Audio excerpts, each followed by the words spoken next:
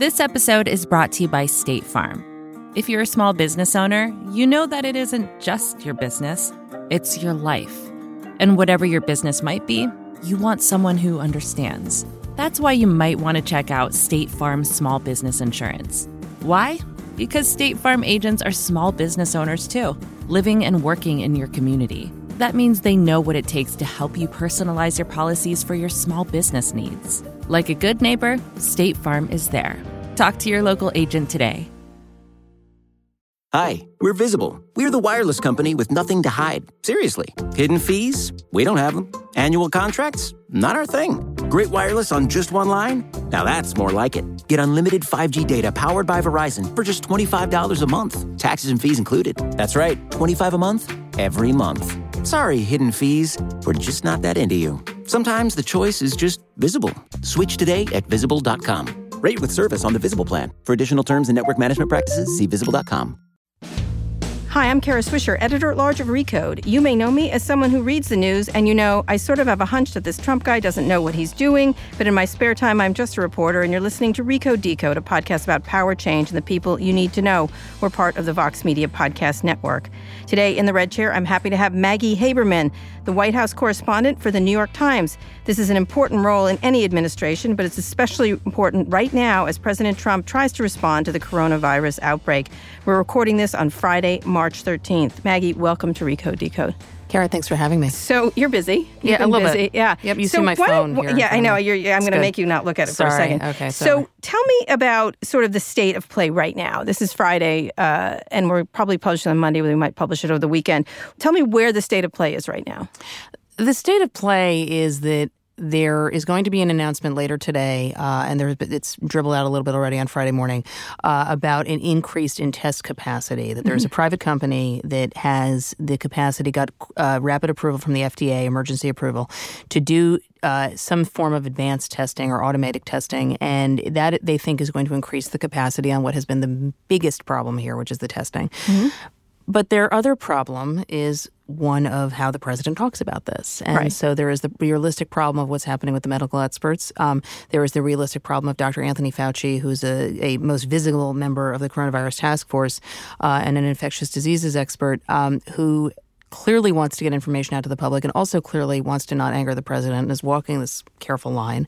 And then you have a president who typically sees things through the lens of how they affect him as opposed to how they affect others. And so he has reacted to this crisis accordingly. And this morning has been tweeting blame at President Obama, who left office 3 years ago for deficiencies with the CDC, who is angry at Fed Chair Jerome Powell, and who I think is going to get a number of increasing questions and more pressure about whether he will be tested himself, given the fact that he was around somebody over the weekend at his private club, Mar-a-Lago in Florida, who is tested positive. And possibly several people because of CPAC and other things. Correct. CPAC seems like it was a couple of degrees separated. Mm-hmm. He would have had to have been in contact with someone who was in contact with the infected CPAC person.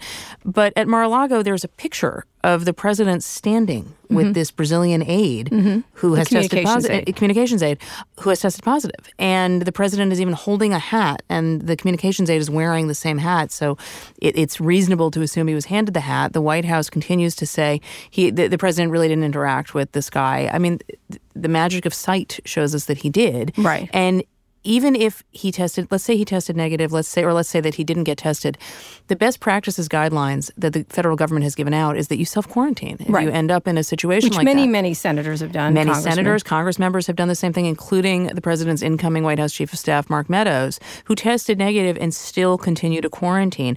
Ted Cruz has extended his quarantine because there's a second person he discovered he came in contact with in addition to the CPAC person. The president's doing none of that. Previous presidents have recognized the importance of showing hygiene. That they are, and showing that they are taking precautions themselves, right? The president did in his speech the other night, his Oval Office address, say, wash your hands, don't come in contact with the elderly who are the most vulnerable. But that's the bare minimum. He gave no comments about schools, about large gatherings, about what states should be doing. The rest of the country has sort of passed him by in terms of taking matters into their own hands. You have sports leagues postponing their seasons. Companies are sending people home and making them work virtual. A number of school districts around the country are closing their schools for several weeks, if not more, and saying they'll reassess. Governor Cuomo here in New York has made very clear that he's not waiting for the federal government anymore. And including not just Democratic governors like Cuomo, but Mike DeWine in Ohio is a really good example of someone who seems to be trying to handle the crisis as if he's the president of the state, which he is. Like he's dealing with his people. And I think in coordination with Gretchen Whitmer from Michigan, all the governors seem to be working in conjunction with each other. I think they are. And Ron DeSantis, the governor of Florida, who's a Trump ally, there are a ton of cases, a relative ton of cases in Florida, but I think there were 15 new ones announced yesterday. He has urged people to avoid mass gatherings, even as the president of the United States was dangling the possibility that he might still hold a rally in Florida at the end of this month that he lied about and claimed had been, sold out to capacity. Before it hasn't been announced publicly, so it didn't. Those things are jarring. And when people are scared, they look to leadership. And I think one of the challenges that this president has, other than the fact that this is just testing him in a way that nothing else has, and this is actually a circumstance that is not about him. It's not in the Russia probe. It's not Mueller. It's not even impeachment. It's not some faraway crisis where Americans can tell themselves it doesn't on the mainland that it doesn't affect them, like Puerto Rico. Right. And it's not wildfires in California, which seem more abstract. This is going to be in every state. And there are warnings that are dire about worst-case scenarios. Now, it's possible the worst-case scenarios won't happen, but this is why officials want people to prepare for the worst so the worst doesn't happen. Right, exactly. The president has been, and you know this, singularly focused on not rattling financial markets, which is part of why he was slow. Markets got rattled on their own because the president has a credibility issue now. All right, so let's get to the background of this. What set this up for this? Let's talk first about Trump himself in terms of, someone just tweeted, you can't bully or tweet your way out of this. That's I think that's a sentiment, or you can't bully or BS your way out of it. Secondly, the obsession with the financial markets above all else, including public safety. Talk a little bit about the background that got us to this reaction over something so dire. The background of Trump personally, you mean, or of how he's managed his government? How he's managed the government. Look, this is not somebody who ever spent any time either in government or really thinking about government other than kibitzing from the sidelines of the Fox and Friends couch or tweeting when Obama was president. So these are not issues that he had given a lot of thought to, and he has a mistrust of experts, and he tends to rely on his own gut and believes he knows better than others. And the other thing that I think is really crucial and gets missed here, there's two factors to this. This culture that he has created in his administration where infighting is not only allowed but almost encouraged by a president who likes watching people compete and often just wants to see them duking it out in front of him, combined with the fact that there are a very small handful of family members working in the White House who can't get in trouble, or even smaller number of aides who also can't get in trouble in the White House. When there's no accountability like that, it just creates a terrible climate, and you have people who are not necessarily rowing in tandem. This task force was set up several weeks ago. It was immediately problematic. I know that there's been a lot of sense that Alex Azar was sidelined in part because he was saying, Alex Azar, the HHS commissioner, that he was sidelined because he was warning that this was a problem, and he was seen by the president as alarmist and some of the president's aides. And that's true. But Azar also, because of his own fight with other officials in the administration. Like the FDA. The FDA. He kept Seema Verma off of the task force. He kept Stephen Hahn, the FDA commissioner. Yes. Who Medicare and Medicaid are going to be key at this moment, and he did not put her on the task force. And so that was something that alarmed some officials in the White House. And then there's the problem with the testing, which is that there were botched efforts at the CDC to come up with adequate testing, and there has been a lot of statements made by this president that just weren't true. Right. Like, anyone who wants a test can get a test. I mean, that's in line with the thing that Republicans criticized Obama for, and that even some Democrats had issues with Obama for, which was if you like your doctor, you can keep it, in terms of the rollout of the Affordable Care Act.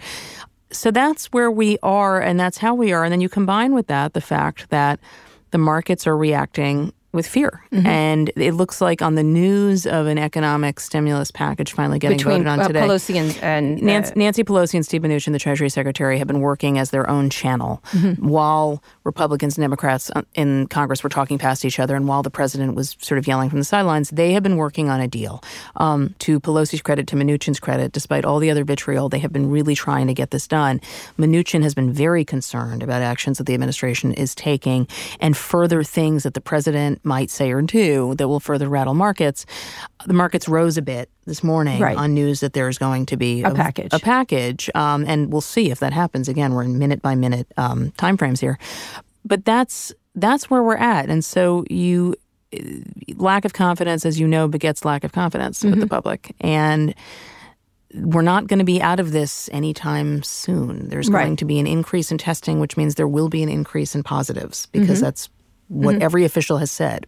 Dr. Fauci has said this. The number of cases are going to go up. It doesn't necessarily mean that it's spreading faster, and I think people need to bear that in mind. But it does mean it's around, and this is why they're encouraging social distancing. I don't know how the president's going to deal with an event that he can't sort of bend to his will or treat as an opponent trying to harm him over the course of many weeks. This is going to go on for a while. So one of the things that really has struck me is in a lot of your coverage, and it's been amazing from the entire Times, and everybody's doing a great job, actually, all the journalists, is the idea that we don't want to upset him seems to be a big theme in all of them, which I find astonishing that this is, we don't want to wake angry daddy, essentially. It's just that it feels like that. Like it's. I mean, without using that specific description, there is something to that, right? That there is a constant concern. As long as I have known Donald Trump, aides have been, which is well before the presidency. Right. You covered him. Just to be clear, Maggie covered him when he was in New York. I covered him when he was in New York, and I covered him a lot in 2011 when he was thinking of running for president. And I have known who were then his top advisors, Michael Cohen, who had run for city council years before, Roger Stone, who has managed a number of races over the years or consulted for them, and Sam Nunberg, another who at the time was a Roger Stone protege. I'd known them all for a long time, and it was very well known that Trump expected everyone who worked for him to be fawning. They couldn't refer to him as Donald. They had to call him Mr. Trump. And he took criticism or even just kind of neutral coverage very poorly. And so I have long said that in his mind, to cover him accurately is to cover him unfairly. And so you are seeing what that looks like. Where, in his mind. Right. In his mind, to cover him accurately is unfair. It is definitionally unfair if you write something that he doesn't sanction. And he doesn't understand the role of a free press. He doesn't understand that there is a White House press corps that's not just showing up at the doors because he's there. And typing. And typing. Well, and also that they didn't just, many people in Washington who cover the White House actually have covered many administrations. I mean, I'm covering this one, and I wasn't assigned full time to Obama, although I did cover Obama periodically, and I covered Bush periodically. But these are reporters who cover the institution. They're not there to talk about Donald Trump and what he's doing right, which is what he believes the press should be doing. And so there's that complicating factor. And then there is that aides, you have seen this in one public remark after another, whether it's the vice president, whether it's Alex Azar, whether all of them it's had a bunch of tweets yesterday. Many of them. Fauci is really the only one who won't do it. Even Redfield at the CDC has done it, which is they begin by telling the president what a great leader he was. They begin by parroting things that he has said, which is, why am I not getting credit for the fact that I shut down flights coming in from China several weeks ago? And to be fair to him, that probably was a move that bought some time. And whether they use that time wisely is a different question. Most people think that's the case. Right. But regardless, that shouldn't be something that is a job requirement, is saying that every time that you're trying to inform the public. And so we are just in this bizarre moment where there is a nexus of all of these various aspects of how Trump manages and how he believes he should be handled. And many of them don't relate to actual public health. But he believes that. Now, that's what I get. It's fascinating to me because I feel like he doesn't actually believe it. He's just expecting it.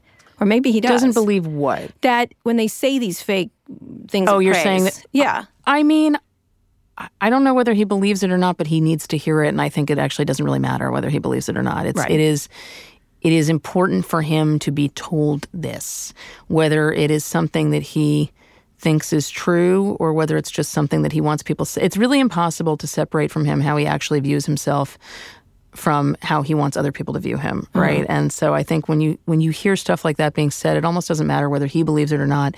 He wants other people to believe it, and that's the point. In that way, it sort of negates him from having any responsibility about it. Totally. So, I mean, one of the things that fascinates me is that if he's in on the joke and knows what he's doing, then he knows this is all bullshit. I get the sense that he does know. Are we allowed to curse on this podcast? Yes, we're allowed to curse. Okay, great. Yeah. Great. Say fuck. KK. Okay. No, I'm good. Thank you. I'll say that when we're off air. You behave.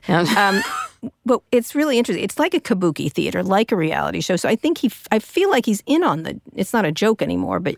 What I think it is that what people who have known him for a very long time would say and have said is that he is somebody who has managed to sort of play act his way through a number of aspects of his life over many, many years. Mm-hmm. He was an actual real estate developer, although he was very reliant on his father, and he doesn't like to talk about that. Mm-hmm.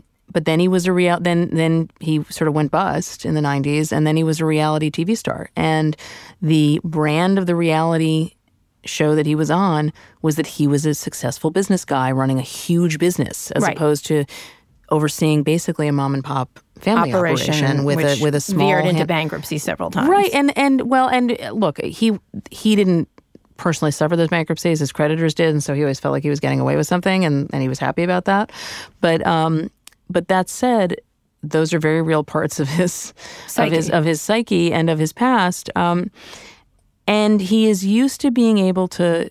I have been saying some version of this since 2016, which is that he will say whatever he has to say to get through 10-minute increments of time, and he doesn't really think beyond them. All right, talk a little bit about that. So it's just 10-minute increments of time, so that this which requires planning, which requires foresight. He's incapable of doing that? Whether he's capable, I have no reason to believe he's capable of it because I've never seen him really do that. I have seen him, let me rephrase that, when he has to, when his back is against the wall, which he clearly has been slow to realize it is right now, he can get himself to be disciplined. And I will give you an example. Okay.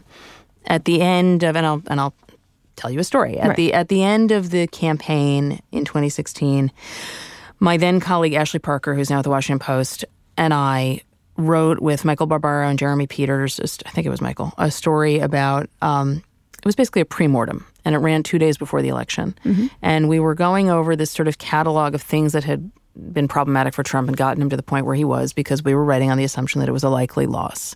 And one of the things we wrote accurately was that aides had gotten Twitter to come off his phone. Mm-hmm. And he was very disciplined over those days. On election night, one of my colleagues called him on his cell phone and tried to get a comment from him. It was about 11 o'clock at night, so the race hadn't been called yet, but it was clearly heading in that direction. And some state had just been called. It might have been Wisconsin. And my colleague asked him how he was feeling, and he said, "Oh, yes, great honor, great honor. You tell Maggie and her little friend," and he meant Ashley, that no one took my Twitter away. And that was what was on his mind right then. And he was able to hold it together for a certain period of time. Right. And then something happened, and he wanted to prove that he wasn't being managed. Mm-hmm. And the perception that he's being managed gets under his skin enormously. Right. And he's being very heavily managed right now. I want to talk when we get back about what's next. What do we do now that this is the situation, and what can he do to rise to the occasion? We're here with Maggie Haberman of the New York Times. She covers the White House and has covered the Trump administration since what year, Maggie? The administration since it began, 2017. Since it began in 2017, and before that covered Trump. And covered the campaign, and then I covered him prior to the campaign. We'll be right back. This episode is brought to you by State Farm. You've heard it before. Like a good neighbor, State Farm is there. But it's more than just a tagline, because State Farm agents are small business owners themselves who live and work in your community. And if you're in the market for small business insurance, who better to work with than an agent who understands what it takes? State Farm agents can help you create a personalized insurance plan that fits your small business needs and budget.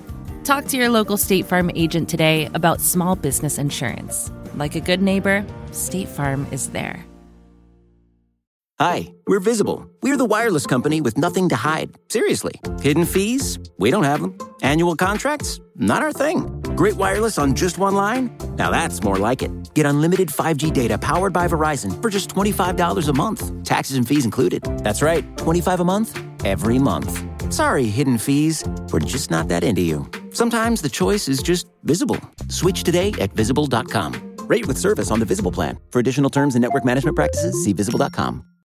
We're here with Maggie Haberman of the New York Times. We're talking about the crisis in the White House over coronavirus. So at top of mind is Trump himself and his health.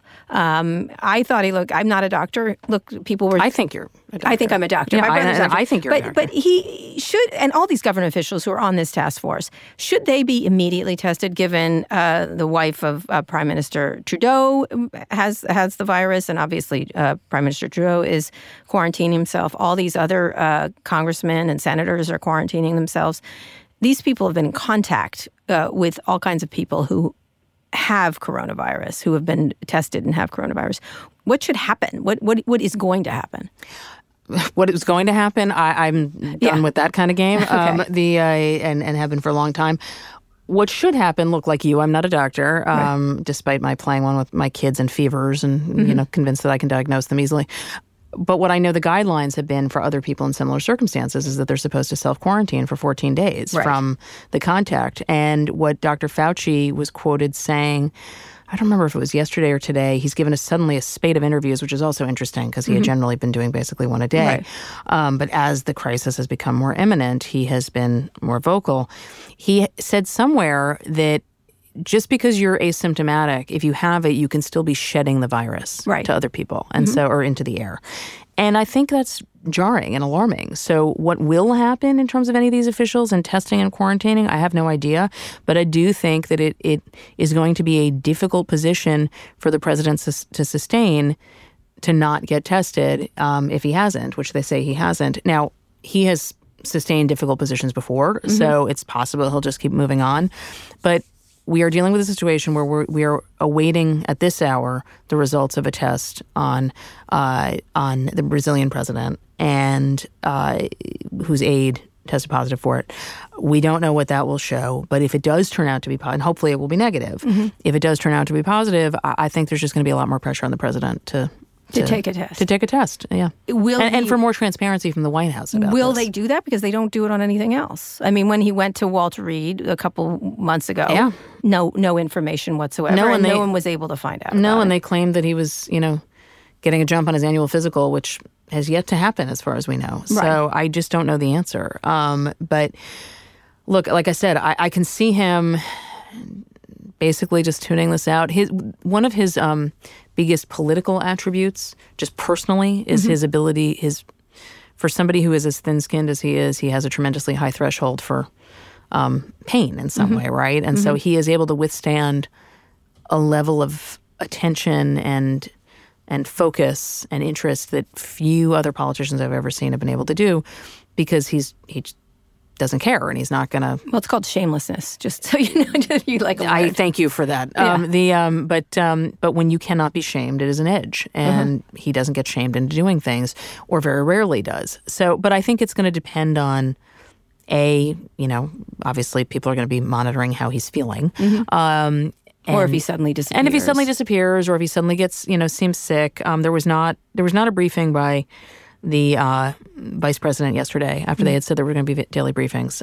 Fauci did a gaggle with reporters outside the White House. I was a little struck by that. So far, there's not a briefing scheduled for today, Friday, so we'll see what happens with that. But if he suddenly disappears, or if he looks like he's feeling sick, then I think there's going to be a lot more pressure to do something. But you say pressure, but it doesn't seem like there's pressure. Talk about the White House itself right now. Who is actually running things? Excellent question. Yeah.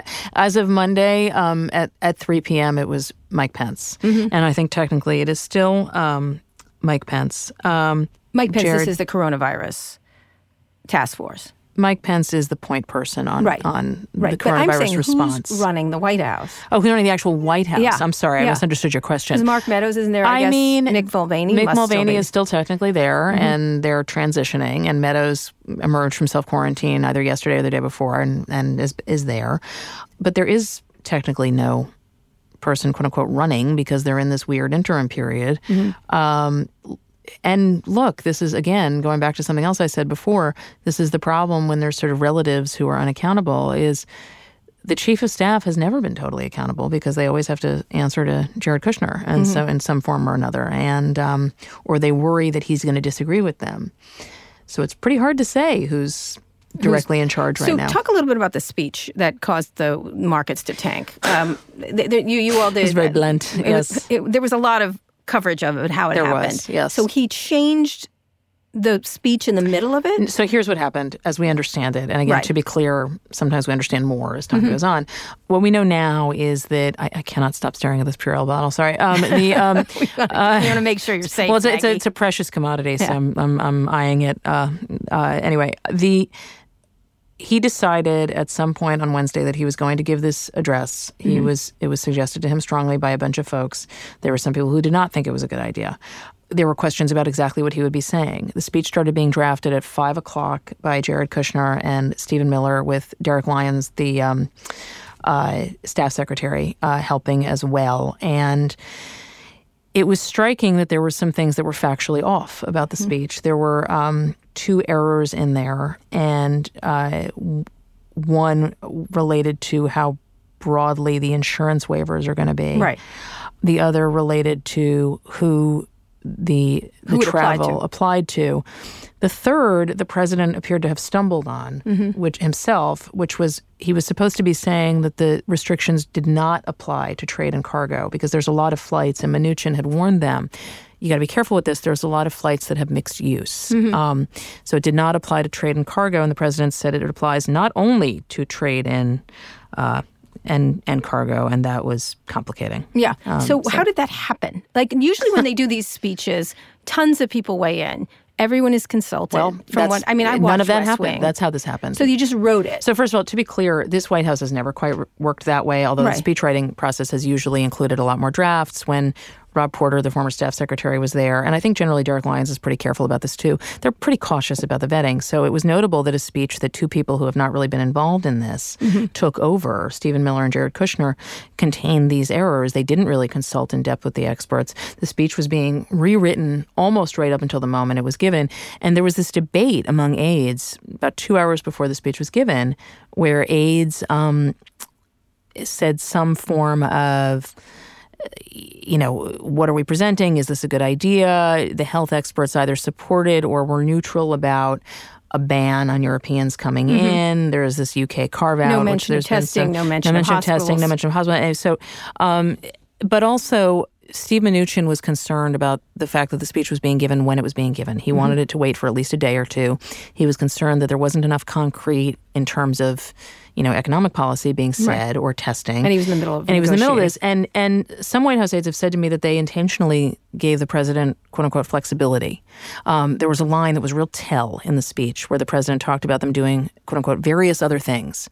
And when the president over many years says, we're doing a lot of things, or we're doing and other things. It's either filler because he's not quite sure what to say, or because he doesn't want to commit. And it was striking that was in the speech. But that's, I think, how 2 factual errors got there. And I think this is the problem when Jared Kushner seeks to claim a lot of credit on these issues, is he's starting to get blame from others in the White House in a way that he typically has not. Why is he in here at all? That's because he is the president's son-in-law, and because he is generally allowed to do what he wants. In fairness to him. Why? Well, because that is how the president is most comfortable. I don't have a better answer than that. I mean, there is a reason that most presidents, not all, to be clear, but most presidents have kept their family members out of actual staff jobs, and it's because it can be, hard to see them as neutral and as in line with other aides. And everybody else is in fear of them. And everyone else is in fear. And in fairness to Kushner, part of how he initially got involved in this on Monday was not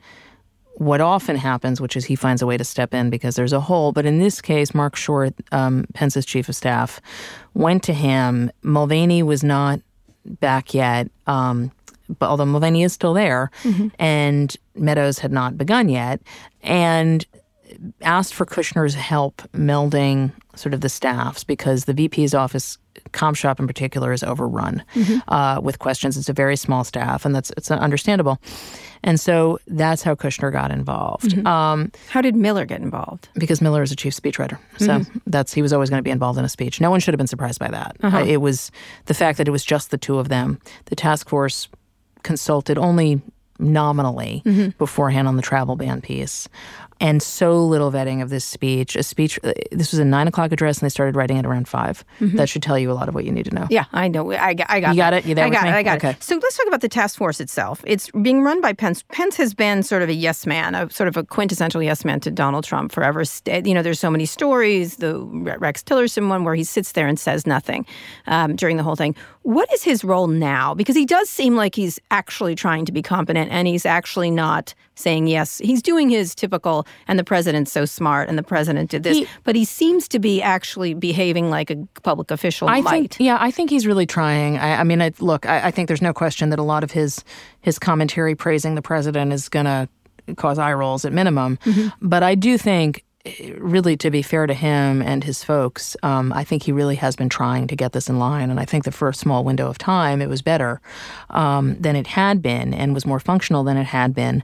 The shift over to the VP's office caused a lot of resentment in other parts of the West Wing as various aspects of the response were taken away and moved there. But I do think that Pence and his team have tried, and I think that Pence, I was very struck by this the other day. The president made a production while he was at the CDC of saying he had told Pence not to praise Jay Inslee, the governor of Washington. A snake, yeah. Who, according to the president, is a quote-unquote snake that had a number of cases in Washington. And Pence the other day, after that, and now granted he was not standing with the president, but so what, praised the governor and talked about their working relationship. And these are small measures, but they're really notable after 3 years of this White House. And I do think that Pence is not – I think Pence is trying to grapple with what is clearly emerging as a real public health threat without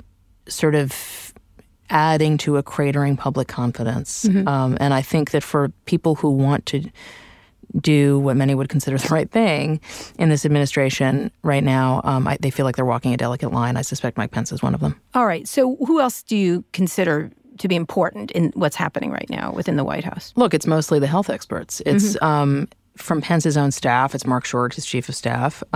It will ultimately be Mark Meadows, the new chief of staff. Kushner has put himself in it, so he's there. But it's mostly people like Anthony Fauci, who is he has unimpeachable credibility. He's clearly able to be political, given that he has survived so many administrations, going back to the AIDS crisis. Right. But he is also clearly a devoted public servant and a devoted public health expert who wants the public to have the best information. And watching him correct the president in real time was very striking, as the president was sort of rosy painting the idea that a vaccine will be ready to use in about 3 months. And Fauci was like, actually, a year and a half. That was a real moment. Fauci has been very clear about the failures of the administration. Has he, and he seems to be the person saying what the failures are and admitting failures. He even said that. It's a failure, I admit. He said it's a failing about the testing. It's a failing was his word. Now, he didn't affix blame. Right. But it was a pretty striking admission. And it was under oath. Does that put him in danger of being fired? Sure. I mean, I think that he's concerned about it. As far as I know from people who have talked to him, he's concerned about it. I think that he... Similar to Rod Rosenstein, it feels like. I mean, he's not. It's not. Rod Rosenstein's a different character. I think that I don't want to compare them, because I think there's a lot of people who have served in this administration who convince themselves that their actions are pure and unimpeachable because they believe they're doing more good than harm. I think Anthony Fauci is actually doing more good than harm, and I think that objectively that's the case. 100%. And I don't think he's talking himself into that. I think there is clearly an urgent need for him to be there, as much as he might ruffle some feathers within the White House. But he is still who I would point to as the most important. Has he ruffled Trump's feathers yet? Thinks it's apparently important. I think that Trump is a credentialist, and so he knows that Fauci has a very impressive resume. And so I think that has given Fauci some leeway, in the same way that Bill Barr had some leeway to criticize the president publicly, because I think the president believed that it was in his own interest. I think if Fauci starts criticizing the White House, I'm not sure that he's going to be so pleased with him, the president. But and what about the CDC head? In terms of how the president views him? Yeah. I mean, I think the president is very frustrated with the errors, and I think other people are too, which is part of why you have seen the CDC head taking it upon himself to praise the president in such a a broad manner. All right. So what happens next? So this task force, I assume, is trying one. We have Mnuchin trying to do the economic stimulus package with Nancy Pelosi. And then you have the task force trying to get testing and the serious things that happen. You've watched this administration go through crisis after crisis. It seems like it's constant crisis. How do you look at this one in comparison to the others? This is a crisis that isn't, A, of the president's own making. B, involves actual citizens. And C, I think, could be defining of his presidency. Presidents are defined by crisis. George W. Bush in term 1 was defined by 9/11 and the response. And in term 2, he was defined by Katrina and that response. Right. Obama was defined by the response to the fiscal crisis early on, and then to the passage of and the handling of the Affordable Care Act and a number of other issues that came up during his tenure. Bill Clinton had a terrorist attack on his watch. I just, on and on and on. I don't know what the eventual meaning of this will be for this White House, but presidents and governors and mayors are defined by crises and how they handle them. And one of the things that has been striking watching this White House, I tweeted about this morning, the president does so much complaining about how he's being treated about this. I've never seen anything like it. I can't think of anyone who's ever seen anything like it. Maybe Bill de Blasio comes comparable. The only person I can think is remotely comparable. Yeah, so the whining. Right. And, I don't get credit. I don't get that. Well, it's also like the country didn't just get built up when you got there, right? Every other president has dealt with this is why you run for president, is arguably because you're going to be good if, God forbid, something goes wrong. And every president has something go wrong. And this president has had an incredible run of luck. And at the moment it's being tested. And his response has been to suggest he's a victim. And that is always his response, is to suggest he's a victim. And I'm not sure that voters will tune it out this time. We'll see. Well, you've talked about this a lot when we've talked, is the idea that, I've always said, this time, come on. Right. And you've been like, nope, not this time. This time might be. So why is this different? Because talk about the other times. You had Comey, you had the impeachment. You had Comey, you had Mueller for 2 years. And I think the public started to tune out Mueller at a certain point. And I think in a weird way, for all of his complaining about the real-time coverage of it, which he still does, the media coverage, he benefited from that, because by the time this 400-page report came out, most of it had been reported in real time. Right. So the public was like, oh, what's the news? Had all of that been kept under wraps and then suddenly presented to the public, it might have had a very different impact than it ultimately did. Impeachment was, a complicated issue related to military aid to Ukraine, which is of huge significance in terms of foreign relations and of minimal interest to a lot of voters. So this one is different because voters understand that they can get sick or their loved one could get sick, and they understand the stock market is tanking and their 401ks are being wiped out, or that their jobs are being laid off, and on and on and on. And you can't go to Disneyland. And you can't, that's okay. It's not a small thing. It's not a small thing. It's a big deal. I know it's it sounds crazy, but it's no, people it doesn't. can't go out. They can't go to restaurants. They can't live their lives. This is the part that is about there is the tangible physical reality about a stalled economy and about putting huge segments of the economy on and sectors on ice. And then there is the psychological aspect of this, which is something I think he was attempting to tweet about this morning when he said physiological about Jerome Powell. But that is real, and those effects really linger. So we're not going to there's going to be a lag on this of several weeks, not just in terms of medical cases, but in terms of the impact on the economy. And when his whole calling card for re-election has been, you might not like me, but the economy's going to tank if you get rid of me. Yeah. The biggest risk for him right now, the market in the last several days has wiped out. My colleague Peter Baker tweeted, I think it was 83% of the gains of the Trump presidency. If it dips below where it was when he took office, it's harder to make the argument that he's the only person who can keep it going. Right. And especially as we have this huge deficit and now, there's too. Deficit, and also as he's insisting that a payroll tax holiday is the only real solution here, which even members of his own party don't agree with. So this is because it will add to the debt. So these are all factors on why this is different, coupled with the fact that, and by different what I mean is, I think he was on a pretty strong path toward re-election. Not certain. You can argue it was a coin flip, but it was not zero. It was 50-50 and maybe a little north of that. They also assumed they were going to get an opponent they could paint as extreme or unelectable, and that was going to be Bernie Sanders or Elizabeth Warren or, a completely dinged up Joe Biden. And that's not what happened. Democratic voters rejected what Trump has said about Biden by voting for him. Right. And Biden's comeback was, we've never seen anything like that in modern politics, just in terms of the speed and breadth of it, going from 4th and 5th places in the first 2 states to winning across the country a few days later. So there's a lot of uncertainty now, and this president doesn't tend to react well to uncertainty that he is not the person creating it. So when we get back, we're going to talk about what then he's going to do. What is going to happen? I don't want you to be a predictor, but we're here with Maggie Haberman of the New York Times. Just guess. Yeah. Okay. Educated guesses based on past history. Sure. Maggie Haberman of the New York Times. We're going to take a quick break now. We'll be back after this. We're here with Maggie Haberman of the New York Times. We're talking about, obviously, coronavirus and President Trump. They're going to have a press conference. He keeps talking. A lot of people are saying he should stop talking, like get out of the way and be quiet and sit in the background because he's incapable. Well, he tried that, and I think part of the problem is that he's where it's been really hard for Pence, who I think was actually empowered more than almost any other official has been over time, except for maybe Bill Barr in this administration, but he has had trouble letting go of it. He doesn't like ceding the stage, and so ultimately he sees it as a stage. So it was inevitable that Mike Pence was going to have Jared Kushner moving in on his territory, and it was inevitable that the president was never going to totally let go.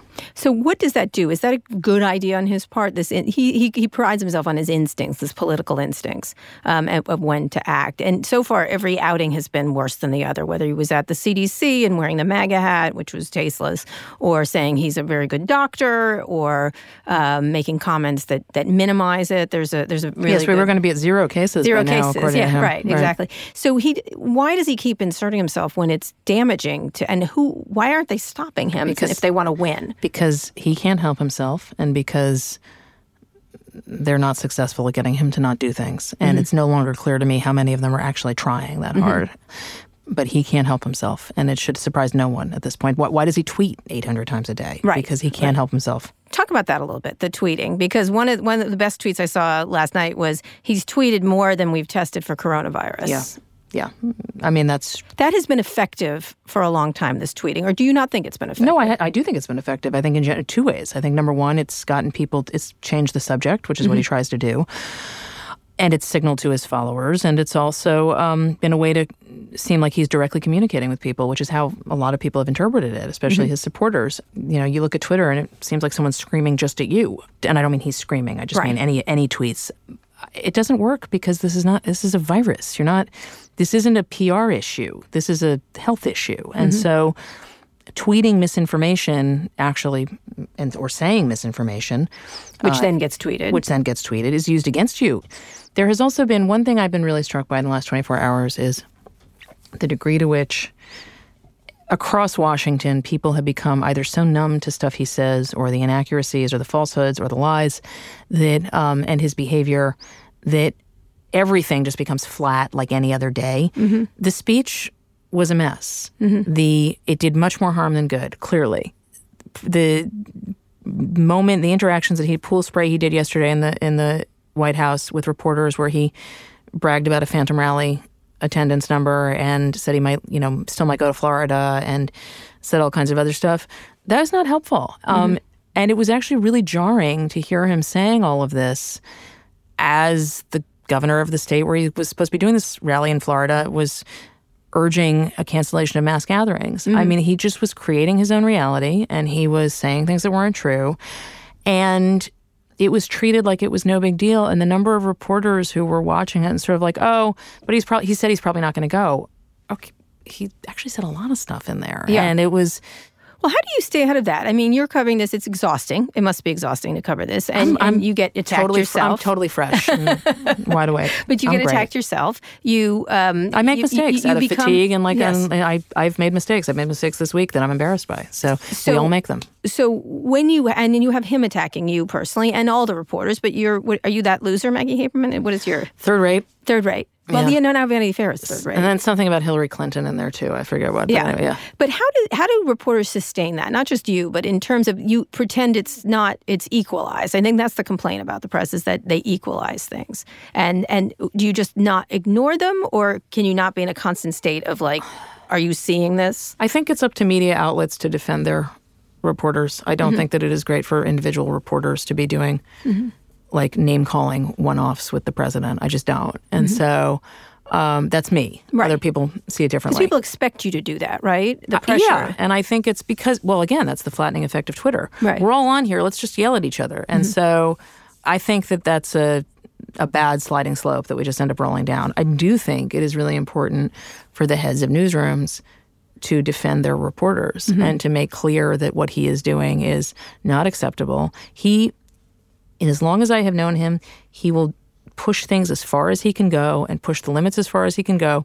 And if he doesn't get stopped, he'll then push them further. And that is what he has done with his attacks on the press. He has been able to basically do it with very little pushback, because our ethos in journalism, as you know, is we shouldn't make ourselves the story. And we're doing that if we respond to him. But I think newsrooms need to respond to him differently than they have. But how does that stop him? I think that's the thinking, is like, no matter what we say. Well, I think once upon a time it might have had more of an effect. I think probably now it's too late. But it's still also the right thing to do. To keep saying, this is ridiculous every time. Yes. And attacking our reporters is attacking our reporters with false information is dangerous. Well, the equalizing is, I think, effective for him. If everything looks the same, then he's not doing anything different. And that reporters cover things like, I think about this a lot because I've been a beat reporter. You're essentially a beat reporter, all of you who cover. Yeah.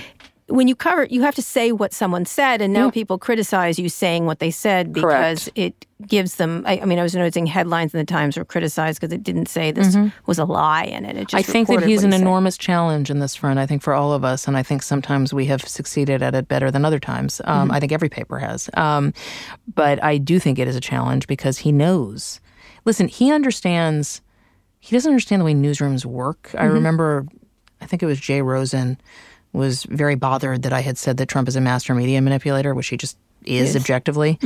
And he then started sort of parsing, wouldn't he understand that an editorial means, he doesn't care about divisions within the newsroom. He knows how to get what he wants. And and that's what he's focused on. And he uses our own processes to undermine us. He knows that more often than not, if he just says a lot of stuff, that the stuff will be covered on its own. So he sends out stuff about Obama, and he still gets, and it's not true that it's Obama's fault that the CDC was messed up. But he knows that that'll be injected into the ether and injected into the bloodstream, and that's what he's going for. And so, listen, if we're looking this as points on the board, which I prefer not to because that's not how we do our jobs, but if one is looking at it that way, he puts a lot of points on the board, and there's very little that we can do to catch up to it. I don't think the answer is not reporting what the President of the United States says. Right. What I do think the answer is reporting as much of what he says as possible so people can see the full context and people can then decide for themselves. Because he benefits by the fact that, much less so with TV, actually, with newsprint, with print stories and online stuff, he benefits from the fact that news media generally will use the quote that is the cleanest and the clearest and the one that speaks the most to the premise of the story. That's why running these transcripts of what he says is actually really valuable because you can just see it all. Right. And you can see this sort of discursive speaking style and swirl around the drain, saying, one thing in this moment and 20 seconds later saying something different on the same topic. And people can interpret that for themselves. I think we have never had somebody like him in office. And so I think that in that area, I think that the media has been slow to catch up, and I think we are all still struggling with it. But I think that the rap of don't quote what he says or don't tweet, it's just like, that's, you tweeted this, you reported what he said, that's spreading disinformation. That's the other one that we've been getting a lot. Although you can see why people think that, right? I can understand why people think it, but I think that I would urge people with 30,000, 40,000, 50,000 followers of their own, when they are tweeting at news media, you're spreading disinformation, you are contributing to the problem by doing that. It is on you to actually be if everybody is just a commentator, then everybody loses. Right. All right, so covering where we're going from here, you don't want to make predictions. I sure don't. Yeah, sure don't. But how do you look at covering this election? Because it's only in a few months. And this, the timing is not great for Trump right now. But as you said, he's recovered from lots of things. Although this is a longer lead time. This illness, it takes a while to work its way through the system. And then at the same time, the economic impact is going to land right in November. It likely will, and the virus may. We don't know the trail of this. It may have a long tail. It may not. But there are some predictions. We've seen it happen elsewhere. We've seen it happen elsewhere. We've seen that mitigation strategies have worked in certain places. So maybe it'll be mitigated for the summer, and then maybe it comes back in the fall. Maybe it doesn't. There are predictions now of a recession this year. Right. That's problematic for him. And then just in terms of the pure campaign piece of it, that really is where this is having an impact because you've got this. Everything is just on hold. There's no campaign rallies, which are the things he loves and the way he likes to the way he likes to campaign. If you're Joe Biden and you are constantly being trailed about gaffes, this is a dream. You barely have to be in public. If you're Donald Trump, this is a life sentence, and he's really struggling with this. We don't know what the party conventions will look like yet, right? Those are pretty. This is the summer. Those are pretty mass gatherings. Right. We just don't know. There's so much we don't know. The debates are done. The debates... They'll happen, but there's not the crowd, there's not the scrum, there's not the press there. If there are fall debates, and I still think it's likelier than not that the president participates in Commission on Presidential Debate hosted forums, although his folks have indicated he might not. But if he does, you could see them, same as we're seeing now, without an audience, right? I just think this virus is going to so fundamentally alter life on a political campaign in ways we haven't yet fathomed. So I just don't know. Is there a scenario without political conventions? Sure. There's a scenario without everything. I mean, the RNC just put out a memo this morning, and I imagine Democrats will do something similar about guidance for how to handle state delegate selection because there's now these rules against mass gatherings of more than 500 people in a lot of states, or even 250 people in certain places. So it could absolutely impact the way this goes. Could people end up doing this virtually? Could people end up doing it by mail? We do not know. Can he operate without those rallies?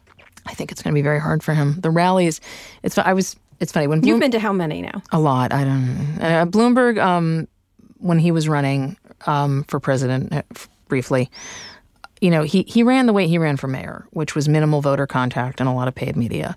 Trump also does minimal voter contact, but the rallies made people feel like they were interacting with him because they were such a show. And he doesn't really like retail. He doesn't like diner stops. He doesn't. It's just not what he does. And so I think this will be an enormous challenge for him if he doesn't have them. What do you imagine he'll do then? What do you? I honestly, my brain hasn't online. What he'll do a rally surrounded by White House officials. I don't know. Honestly, I don't know. Yeah, and how do you then cover it? I suspect we're going to end up covering a lot of stuff online. I mean, we are. The Times is working from home now, as many news organizations are. Well, for me, it's not that different because my bureau is in D.C. and I live in New York. But but it's complicating. I was supposed to go to D.C. this week. I didn't get to go. I don't know when I'll be able to go. It's different, and it's just more complicated not having everybody in the same room. It's one thing when you're the one person who's not in the room, and I've managed to make that work. But when everyone is not in the room together, it's complicating, as you know. Well, that's why I do podcasts. That's true. You're going to be the lone survivor. Do you know what? I'm a social distancer. You are. From a long time ago. It has a different meaning, but yes, you are. All right, last question. Presuming that we'll have another president someday, or depending on which side. You've had sort of a front row seat to this in an astonishing way, of this unusual thing.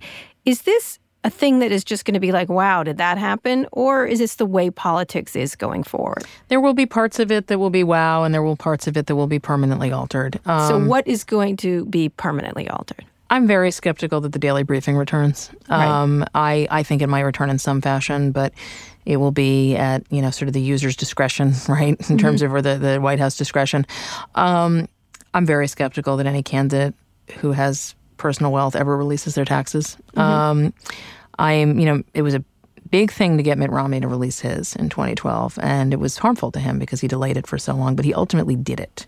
Mike Bloomberg delayed putting out his disclosure, and he never really released his tax returns when he was mayor until after Super Tuesday, and as it turned out, he did very badly in Super Tuesday, and he dropped out. So I think that there are going to be things that this president has shown that you don't, quote unquote, have to do, that I think other administrations might find appealing. And I think also we've seen it in terms of just the discourse is so gross. And, I've long said that Trump's supporters and advisors start to act like him. Not all of them, but many. But so do a lot of his opponents. A lot of Democrats are acting on Twitter like him. And this is the problem with go get in a fight with him and scream back at him. Like, no, that's so. I think we don't know yet, but I think that there's not just going to be the snapback everybody assumes there is. Right. And then lastly, how do we then get along? I mean, I've noticed, it sounds crazy, riding the subway today, people were a lot nicer to each other. There was people seemed exhausted by the anger. Well, look, I think people are exhausted by the anger, and I think during a time of public crisis, I think people, certainly in this city, we're in New York right now, tend to come together. The most unified and peaceful in my lifetime, and I have lived in this city all my 46 and a half years, or in a quarter, 9/11 was a unifying event for the country, for the world in a lot of ways, or aspects of the world, but certainly for the city, and a city that's not known for people being nice to one another. And so I think that there is a sense of people need to give each other a hand right now. There's also a sense of people acting crazy at grocery stores, right? So it's not totally well, that's common. Fine. It's a little worse right now. Yeah. But I think that it's going to take an act and heave of the will on the part of a lot of people to be better to one another. All right. Maggie Haberman, get back to coverage. Thank you, Kara. All right, and try to keep safe, please. I'll do my best. I'm not sure I want you to go to the White House. Can I take this bottle of Purell? Yes, you can take the bottle of Purell with you. Good. Anyway, thank you, Maggie, from coming on the show. You can follow me on Twitter at Kara Swisher. My executive producer, Eric Anderson, is at Erica America. My producer, Eric Johnson, is at Hey ESJ. Maggie, where can people find you online? At Maggie NYT on Twitter or at NewYorkTimes.com. Where you write, 26 times a day? I try not to take count. That might be the one area where I also behave like the president a little bit and tweeting too much. All right. I thought you were going off Twitter. We're not discussing this anymore. All right. Okay. If you like this episode, we'd really appreciate it if you shared it with a friend. And make sure to check out our other podcasts, Pivot, Reset, Recode Media, Land of the Giants. Just search for them in your podcasting app of choice or tap the link in the show notes. Thanks also to our editor, Joel Rabe. Special thanks to Dubway Studios and Art Chung. Thank you for listening to this episode of Recode Decode. I'll be back here on Wednesday. Tune in then.